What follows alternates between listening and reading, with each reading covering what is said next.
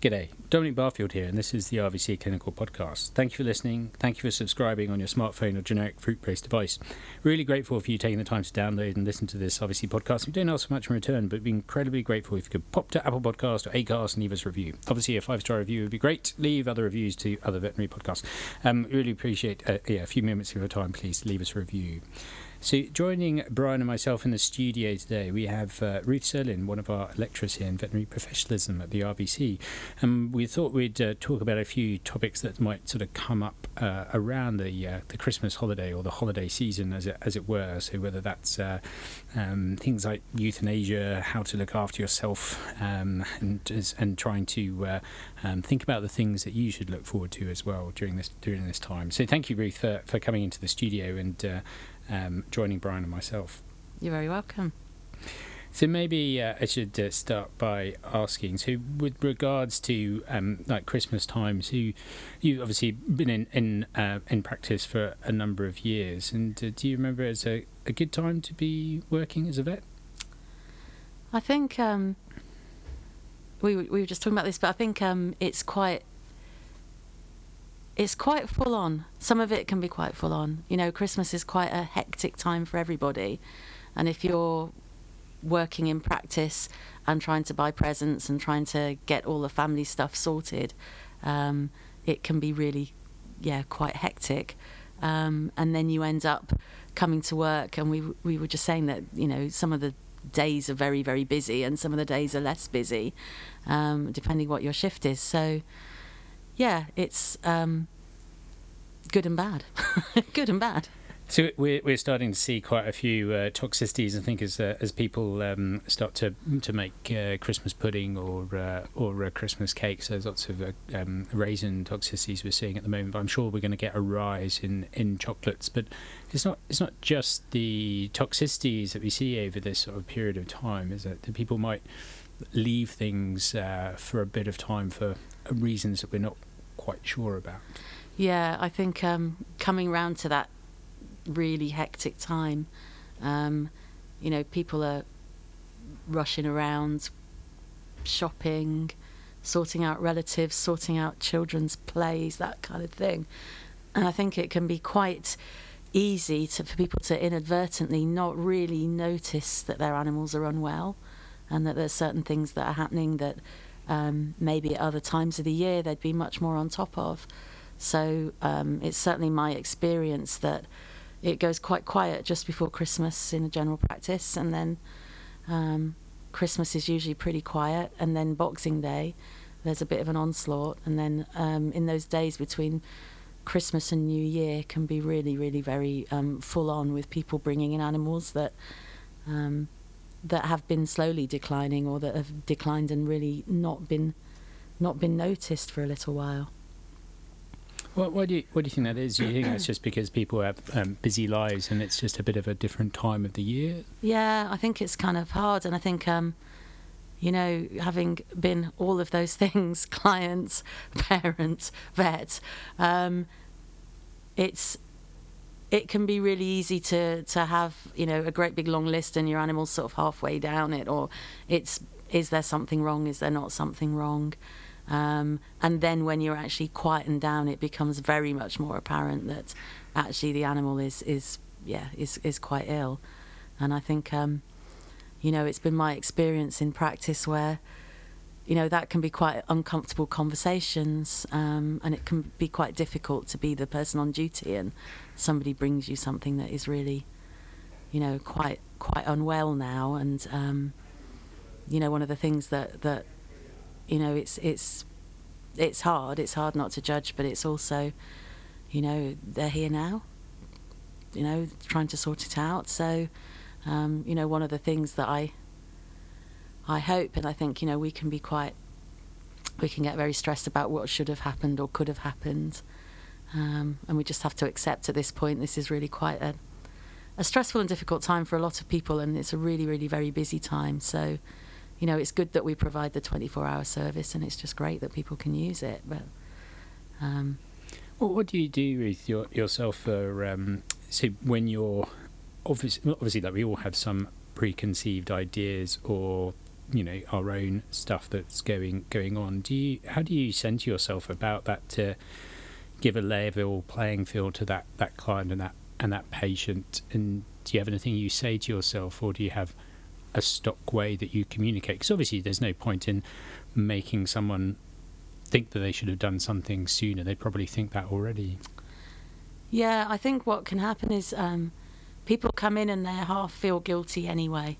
So, they come in with obviously feeling stressed out, upset, and then guilty themselves. And so you almost don't need to feed into that, because the minute that you start feeding into those sort of negative emotions, then you end up sometimes with quite a difficult communication situation that whatever you think, in the end, it's important to get the animal sorted one way or another.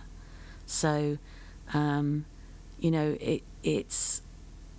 I think those communication problems can happen because everybody's stressed, and, if you bring your judgment into that communication, you can really set the situation off. And, it's... the animal's there. The main point at this point is to get it dealt with and get it sorted and take that judgment out of it. I know it's hard, but it's something that makes life feel a lot easier as well. That, if you have a little bit of, maybe we'll come on to it in a minute, but a bit of self-compassion, that you can have a little bit of compassion for the situation that people are in too. What do you mean about self-compassion? Well, we're always trying to be perfect, and we're always... excuse me. Many of us try to be perfect. And I think, we can get quite just interested in being frustrated because we can't do the best job that we feel that we should do because of X or because of Y or because of Z. And actually, it's a much more comfortable space to get into, to think I'm going to do the best job that I can in this moment, and not judge myself or not judge somebody else because I haven't been able to do it this way or that way or another way. And I think that's one of the things that general practitioners sometimes struggle with. And so I think that frustration with self can sometimes leak out into other areas as well. Do you think it's a harder time of year because often people although it's a time of families getting together or people being sociable, but also I suppose the converse of that is that people are left to work potentially, or some people might not have that. So do you think that factors into this time of year? Yeah, I think we've got a huge amount of pressure to make that it all just focuses down on 1 or 2 days, really. And there's a huge amount of pressure on us all. And, everything starts ramping up in December, and there's lots and lots of stress, and it's very hard to sort of climb down, I think, for some people from that stress, and then be at work and not be stressed, and not also, I know that people either are given a rota and they're on it as Christmas, or it may be that like me when I was younger, I would always volunteer for the Christmas shifts and have the New Year shifts off, and that seemed to work for me and for colleagues around me. But there does come a point, when you actually do start missing a family or missing Christmas from the past or something like that, and you've found that you're stuck in this in work, and it may be actually if there's nothing going on, I think that's even worse than if there's a lot going on. If you've got a busy shift, then you've got stuff to do and stuff to be thinking about. I think the quiet Christmas shifts can be quite a lot worse than the busy ones. I think say being back in the UK for a number of years now, though, I think that Christmas Day seems to be the one public holiday in the UK that's almost sacrosanct. Like, people do come in, obviously, but normally they have to be pretty sick for people to come into the vet. Would you agree or yeah, the number of Christmas shifts I've done, and I thought, right, I'll do Christmas shift, and then it's been so quiet, and you are just, it's usually quite nice. You can have a little party with the nurses or any other vets that are on, but Yeah, it's the Boxing Day shifts that I've always remember as being the real difficult shifts where, you know, people have got to Christmas Day and then, you know, as I said before, they do notice the animal. Okay, right, we need to do something about this, and then they find out the vet's on duty on Boxing Day, so they think, right, I've got to do something about it, and they will come in on Boxing Day and that day after. You know, I've done some 24-hour shifts that have been legendary at Boxing Day and the day beyond. I think as well, it sometimes depends on where the weekend falls in relation to that as well. And if there's a weekend before the Christmas holidays, then the Boxing Day can even be even worse. Like and I think it's a very busy day.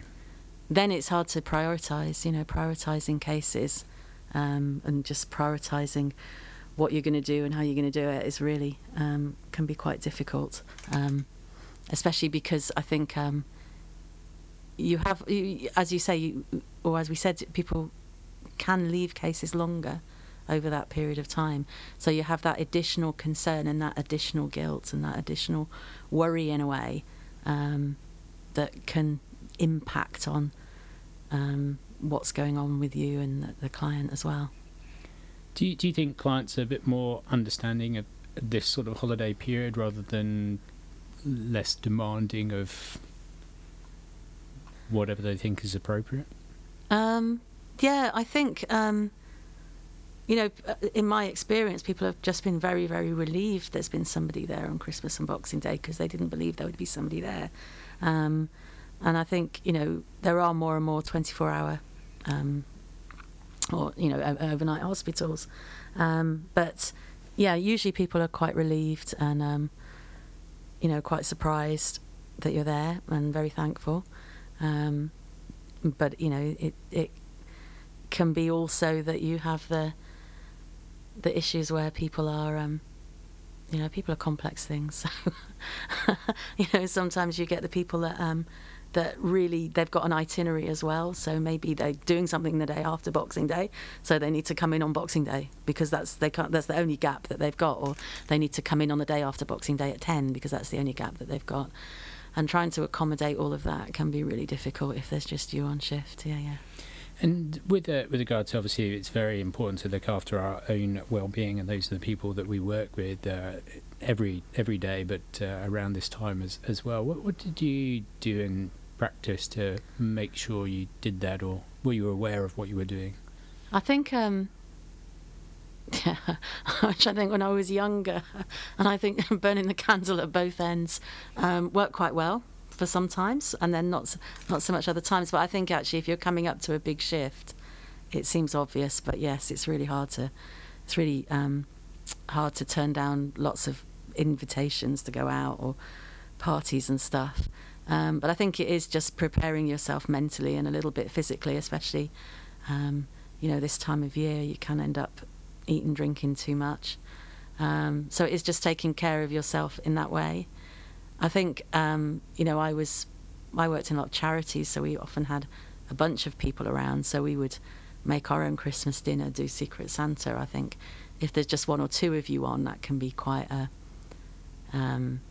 it's probably, I don't know, you just make your own fun if there's nothing else going on.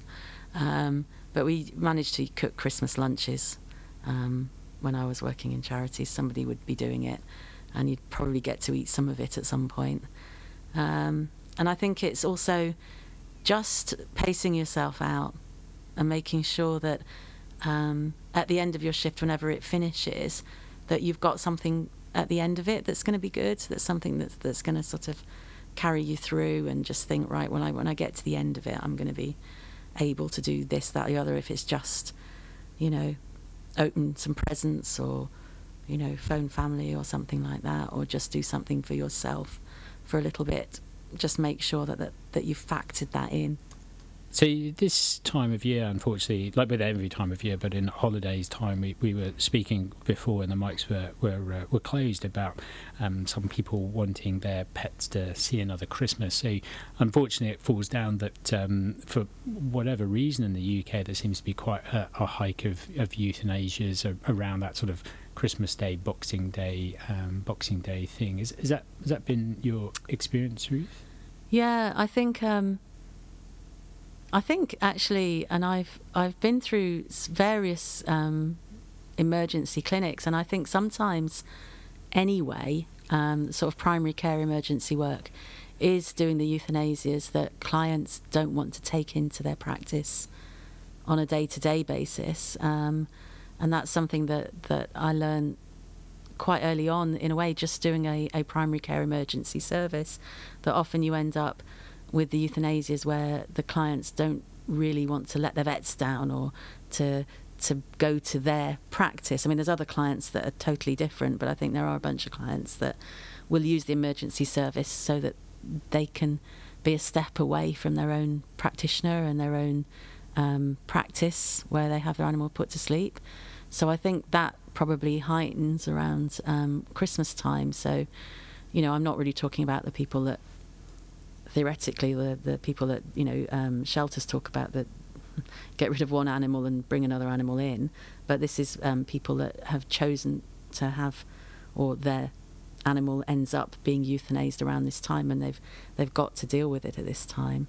But I think, it seems that we as humans often want an animal to live another Christmas, or to just go to the end of the year, or it seems to be one of those a staging post almost. It's a moment where actually we all want to be together as a family, and the dog or cat has to be involved with that. And of course we know that the animals don't really feel that or notice that, apart from the fact that they might notice that their whole family's at home.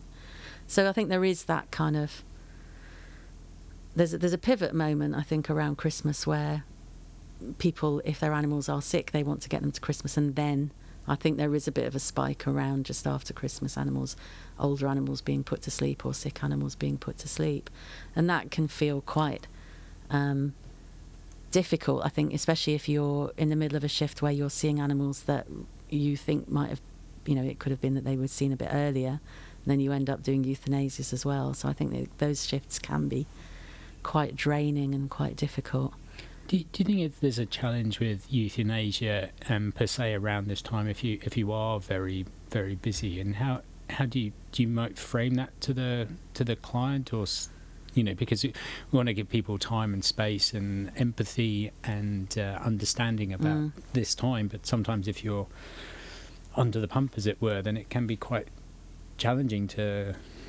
Well, I think if you've got animals, it's always good, and I think we don't, as a profession, don't tend to like to talk about euthanasia. Dom and I do, but we talk about euthanasia. But I think as a profession, the research tells us we don't like talking about it. The research tells us people don't like talking about it. The clients don't like talking about it. So we have this kind of almost like a pact that if those conversations go too far, somebody backs away from it. And we don't want to upset the clients, but they also don't want to upset us. It's a real seesaw. And I think, actually it's quite important that we can break through that and start talking about when the time comes, or what is the time, what are the criteria that we're going to use to judge a quality of life, or how are we going to view when the right time has come for this euthanasia. So if you've got clients with animals that you think are fairly that might end up needing to be put to sleep around this time, opening that conversation with the clients earlier rather than waiting it to become a catastrophe or to become something really, really stressful, I think is really valuable. And I think it's very unusual for a client to get upset if you start gently talking to them about an animal's quality of life and asking them to evaluate it, and then have a sort of open dialogue with you about it, and you can help them decide what matters to them and their animal about their quality of life, and then what's that going to look like when it's compromised, and then talk them through about what you're going to do about it. And I think it's that open conversation that allows people to prepare for it, and then they're much more likely to have a further conversation with you, but also to have a little bit more agency in that decision themselves, than to feel on their own and then suddenly they've got to make a decision and it's much more stressful and much more difficult. It's going to happen. We all know it's going to happen. So actually being quite open and, having more conversations about it, especially around this time, I think. Do you have very briefly, could you maybe walk us through what you say and maybe how you perform a euthanasia? The sorts of, I think I'm very client-led with a euthanasia. So I know that we have a number of almost like checkpoints that are going to happen, the things that we know that are going to happen around euthanasia. And we have to inform clients particularly about certain things that might happen and certain ways that we might want to do, or certain tasks that we have to do. But I think, I'm very much led by the client. So, when we've come to a decision, or when we're coming to a decision around euthanasia, I will ask them how or have you been involved with euthanasia before? What do you think is going to happen, and how do you think this is going to be, and how, here's how this is what we need to do to make this comfortable for the dog or the cat. How does that feel for you? And these are the certain we decide whether or not to put in a catheter or not. I'll take them through some of the physical changes that might happen, and I'm always incredibly aware of making sure that they know that's what we're doing. At some point I will talk about heart stopping, brain stopping, and death occurring, or talk about cremation or burial or something, to be sure that they have really understood, because again and again, we always hear about them, I think, but there are mistakes made when people don't quite understand. So it's actually just taking the pace from them, which can be very difficult if you're in a very busy clinic and there's a lot of other things going on. And it's, sometimes something that, you can leave a client to think and then do something and come back. And people are usually very understanding of that sort of thing, especially if they know it's just you.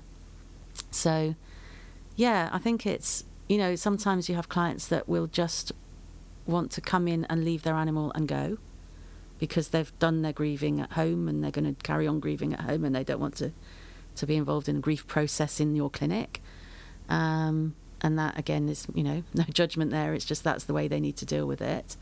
And then there's other people that really, really find it difficult to let go and leave a body and whatever. And I think it's really important just to be able to let people grieve in their own way, as long as it doesn't have any impact on the animal and how you're going to do it. That's fantastic. Thank you for sharing that. And do you have any, I suppose, like tips if things people react overtly or not in a way that you expect? Like how to I think one of the biggest things I think I struggle with is client anger.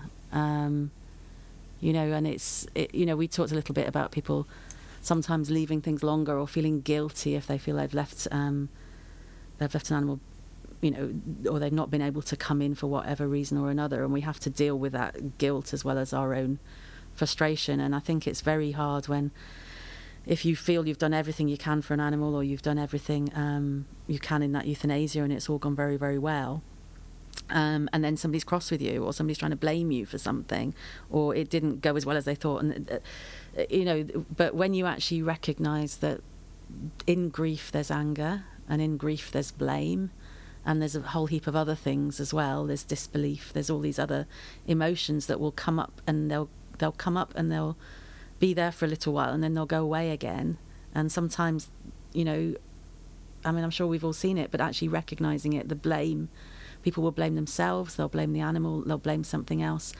So it's no surprise if they blame you, because blame's going to be there, because that's one of those fundamental things that happens when someone's grieving. And so it's really hard to take the blame, especially if you feel you haven't quite done something, or, if you're somebody that's always striving to do things better, that blame sometimes hits quite hard. So yeah. But I think when you recognise that blame is going to come, it's quite good then to think, well, here it is. Okay, we're going to deal with that blame, and I'm not going to need to contest it because it's going to be followed by another emotion in a minute.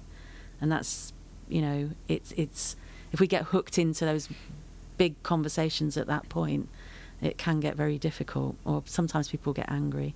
They can get withdrawn, and then we always struggle, but we frequently struggle with that silence if people then withdraw and everything goes quiet and we don't know what to do.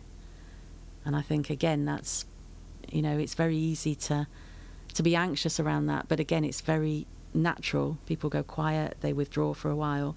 And we can just help by saying, when you're ready, we can chat about the next thing. But giving people the space and time and knowing those emotions are all going to come up and recognising them when they come and not taking them personally, I think can be really, really helpful. And especially, when you're on your own dealing with the situation and you're on you're busy and stressed yourself, I think it's very easy to get wrapped up in someone else's grief, that actually, if you can manage it, it's easier just to manage it. And do you give yourself time to process things as well? Like that whole, regardless of the vested interest that you have in the patient and client, whether they're long-term or short-term involvement with you, do you have a way of managing that yourself, or do you put it to the end of the shift because there's always something else to get on with? I think talking sort of specifically about euthanasias, I think I've reframed how I think about it. So I know that all the animals in my care are going to die, that's not a failure of mine, it's not a failure of anybody else's, it's not failure, it's not something bad, it's just something that's going to happen.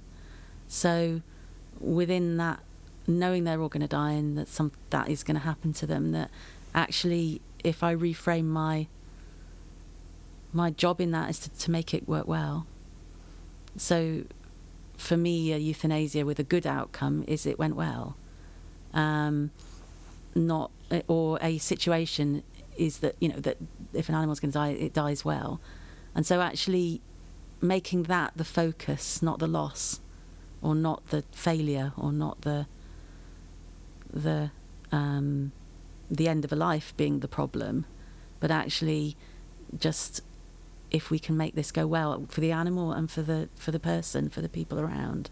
So in a way, it's kind of, I think I'm less impacted by the loss by just reframing it around my job in this process is to make it all work well, and to be able to manage the client bit of it and the clinical bit of it as well that I can.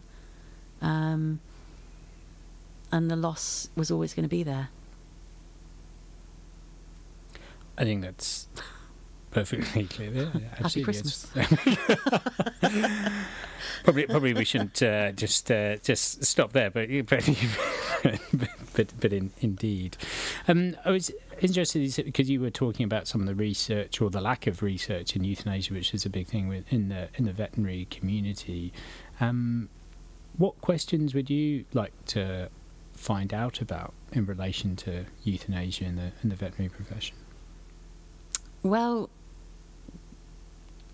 my interest really is, and I've got lots of interest around euthanasia. I think it is really looking at the impact on us and why and how we can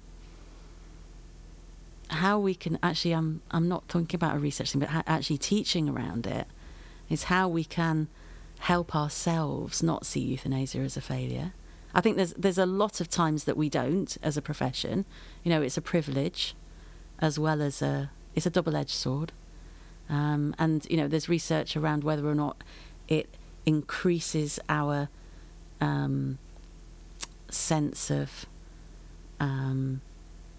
or it increases our distress.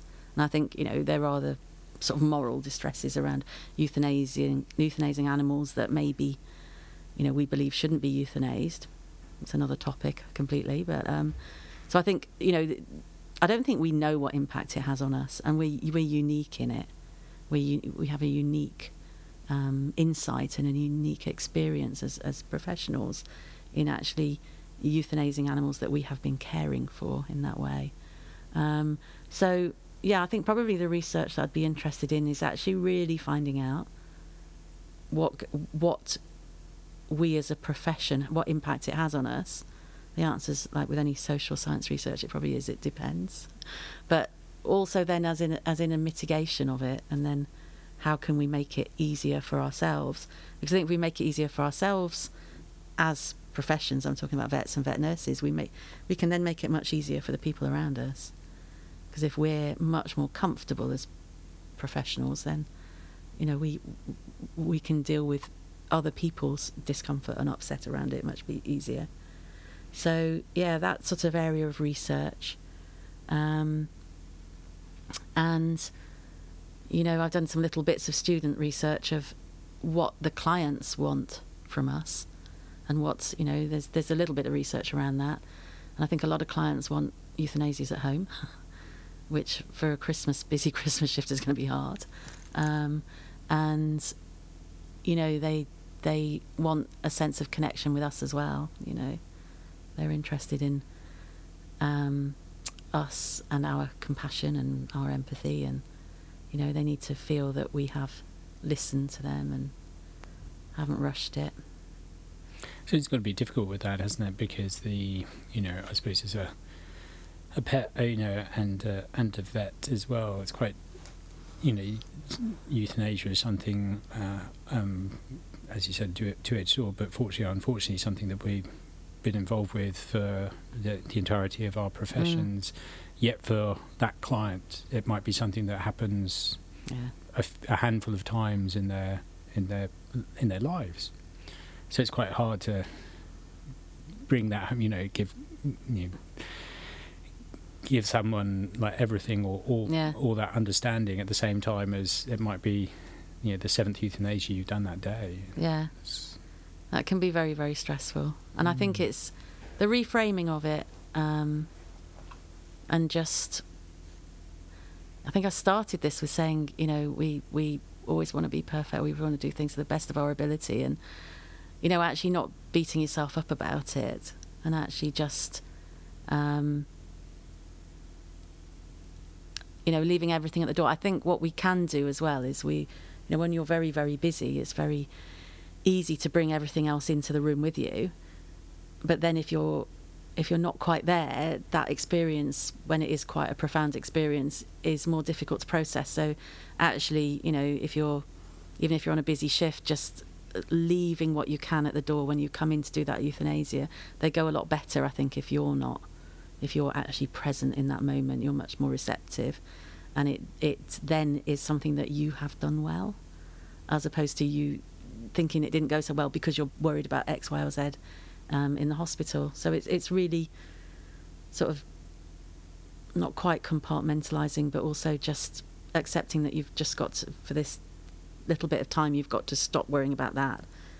Someone will come and find you if you need to go back out and do something else, but and just being in the moment and accepting that moment. You mentioned as well about euthanizing animals that we might not feel as appropriate at the time. Is maybe we shouldn't delve into this, as you said, because it's probably a day's sort of conversation or group discussion. But do you find sometimes the students ask you about that? Yeah, I think it's something that we find is very, very difficult. I haven't got the answer. I don't think any of us have. I think it's we're all different, so we all have a different level of what we will put to sleep or won't put to sleep, and it's accepting other people's levels, and it's also understanding and not compromising on your own, so that you also then feel quite dissonant about things that you've done. I haven't got a simple answer. There's usually a way round those dilemmas. And students bring, and I have, experiences where, you have been asked to put an animal to sleep that you don't feel should be put to sleep, and there's an alternative way of dealing with it, a rehoming or something like that. But until you find out almost the proper reason why somebody's coming in to have that animal put to sleep, if it's something like, we have a scenario where somebody's asked that the dog be put to sleep after they've died, and so the brother, comes along to fulfill their brother's dying wish to put the animal to sleep in our scenario. And that's very, very complex. It's a very, very complex thing to manage, because it's hard for us to go into that other person's reason. But until you sort of start finding out and meeting it head on, or just gently being curious about why that's happening, you can't try and change the situation, so it's actually, you have to be very aware of what's going on with the other person, so that then you can try and manage that situation and change the situation. I think that's quite difficult to do, especially when we really don't feel comfortable doing it, just to hold that for a little bit and then, make the conversation into something that's much more collaborative, and then hopefully being able to change that person's mind if you can. And I think it's an interesting skill to learn, is to try and negotiate that without it having that much of an impact on us as well. It can be very challenging, that as well, yeah. Particularly when people have their minds made up. Yeah. But I think just gently probing and being curious and gently going the next level and the next level of finding out why they've made their mind up can be very, very helpful, because sometimes they've made assumptions, and sometimes you can manage that assumption and then you've got a way through. Can I ask as well, maybe moving sort of slightly on to after a euthanasia process, do you direct people to like bereavement sites? There's quite a few now, isn't there? There's obviously the Ralph, and the PDSA has some pet bereavement, the Blue Cross as well, don't they? They all have some information about that. Do you find yourself directing people to those resources if they need, or only if people seem to be more struggling than not, or do you always? I don't think I can make the judgment. That's not my judgment to make. So I think I've learned over the years that to have a good, healthy boundary of what I can do and what I can't do. So within that moment, I can help you. I can help the client with the euthanasia. I can talk about the pets. I can talk about my experiences of their pets. I can talk about, what we as a practice enjoyed about their animal. I can listen to their stories. I can let them, we have the concept of disenfranchised grief. So people don't always feel it's only a dog, it's only a cat, and they say that to themselves and they hear that said to them. But actually that animal is their friend, it's their child, it's whatever. It's really, really important to them, but we're the only place that bond is recognised, or they feel that bond's recognised. Often they will try and suppress the feelings of grief because it's not a person, or it's not, the grief is sort of a lesser grief, or supposed to be, felt to be a lesser grief. So I think in the vets, that's the place where they can talk about it and they expect that we will understand. So I think we do get quite a lot of that grief on us. But knowing how far I'm going to go, and I can be comforting now, and I can listen, and I can talk to you, and I can help you now. But there comes a point that we have to do the next thing. And, I will often find out, is there someone that you can talk to about this at home? And usually my sister or somebody else, or the family, or whatever. And then if there's not, it's like, well, is there somebody you'd like, is there somebody that you could talk about it on the phone, or is there somebody that you think, might be able to talk this through with you again? And if there isn't, then I would certainly refer those people on. But I would also, I'd make a pointed effort to refer those people on. But I would say to the people, even if they do have someone around, there's counselling services. There are people that will just listen as well, because I think just listening is often really helpful, because people just need to get their, there's the stories out and go through the process of grieving. And that isn't always something that we can do in a vet clinic every day and again, but it is something that is available. But if we can help people make a link to that, then that's really good. And then it keeps you. I think the worst is people leaving the door and you think what's going to happen to them when they're out the other side of the door. But if you've already tried to cater for that, and you've already tried to help them realise they might need to talk to someone else, or they might need help there, then it's a much more comfortable feeling for you as well.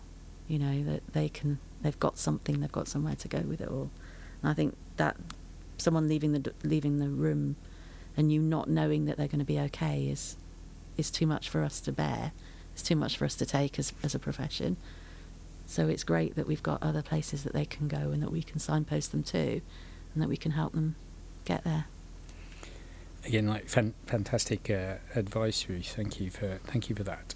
You were saying before as well that how we should look after ourselves, and maybe people around this time should think about what they're looking forward to. So maybe I could ask you what are you looking forward to this holiday season? I am looking forward to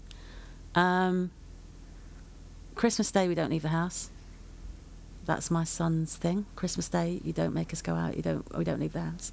I might take the dog for a walk, but just almost doing nothing on Christmas Day with my little family, and then catching up with friends Boxing Day, and just